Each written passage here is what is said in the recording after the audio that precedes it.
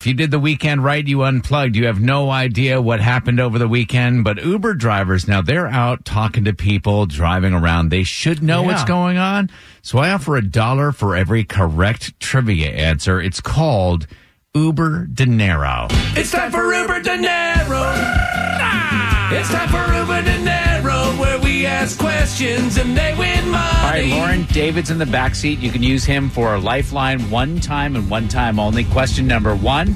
Justin Bieber released a duet with who on Friday? Ed Sheeran. Is the correct answer. Give this lady $1. Beautiful. Question number 2. Oprah was in town to give a former student away in marriage. Who is her talk show host friend who sounds like this? Put the fork down. Gayle King.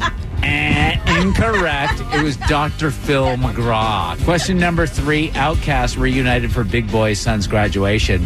What's the name of the song where they say that you should shake it like a Polaroid picture? Hey Ya. Hey Ya is correct. And another $1 going in the pocket for dollar number 2. Question number 4. Michelle Obama was at State Farm Arena Saturday. Mother's Day was Sunday. What's Michelle Obama's kids' names?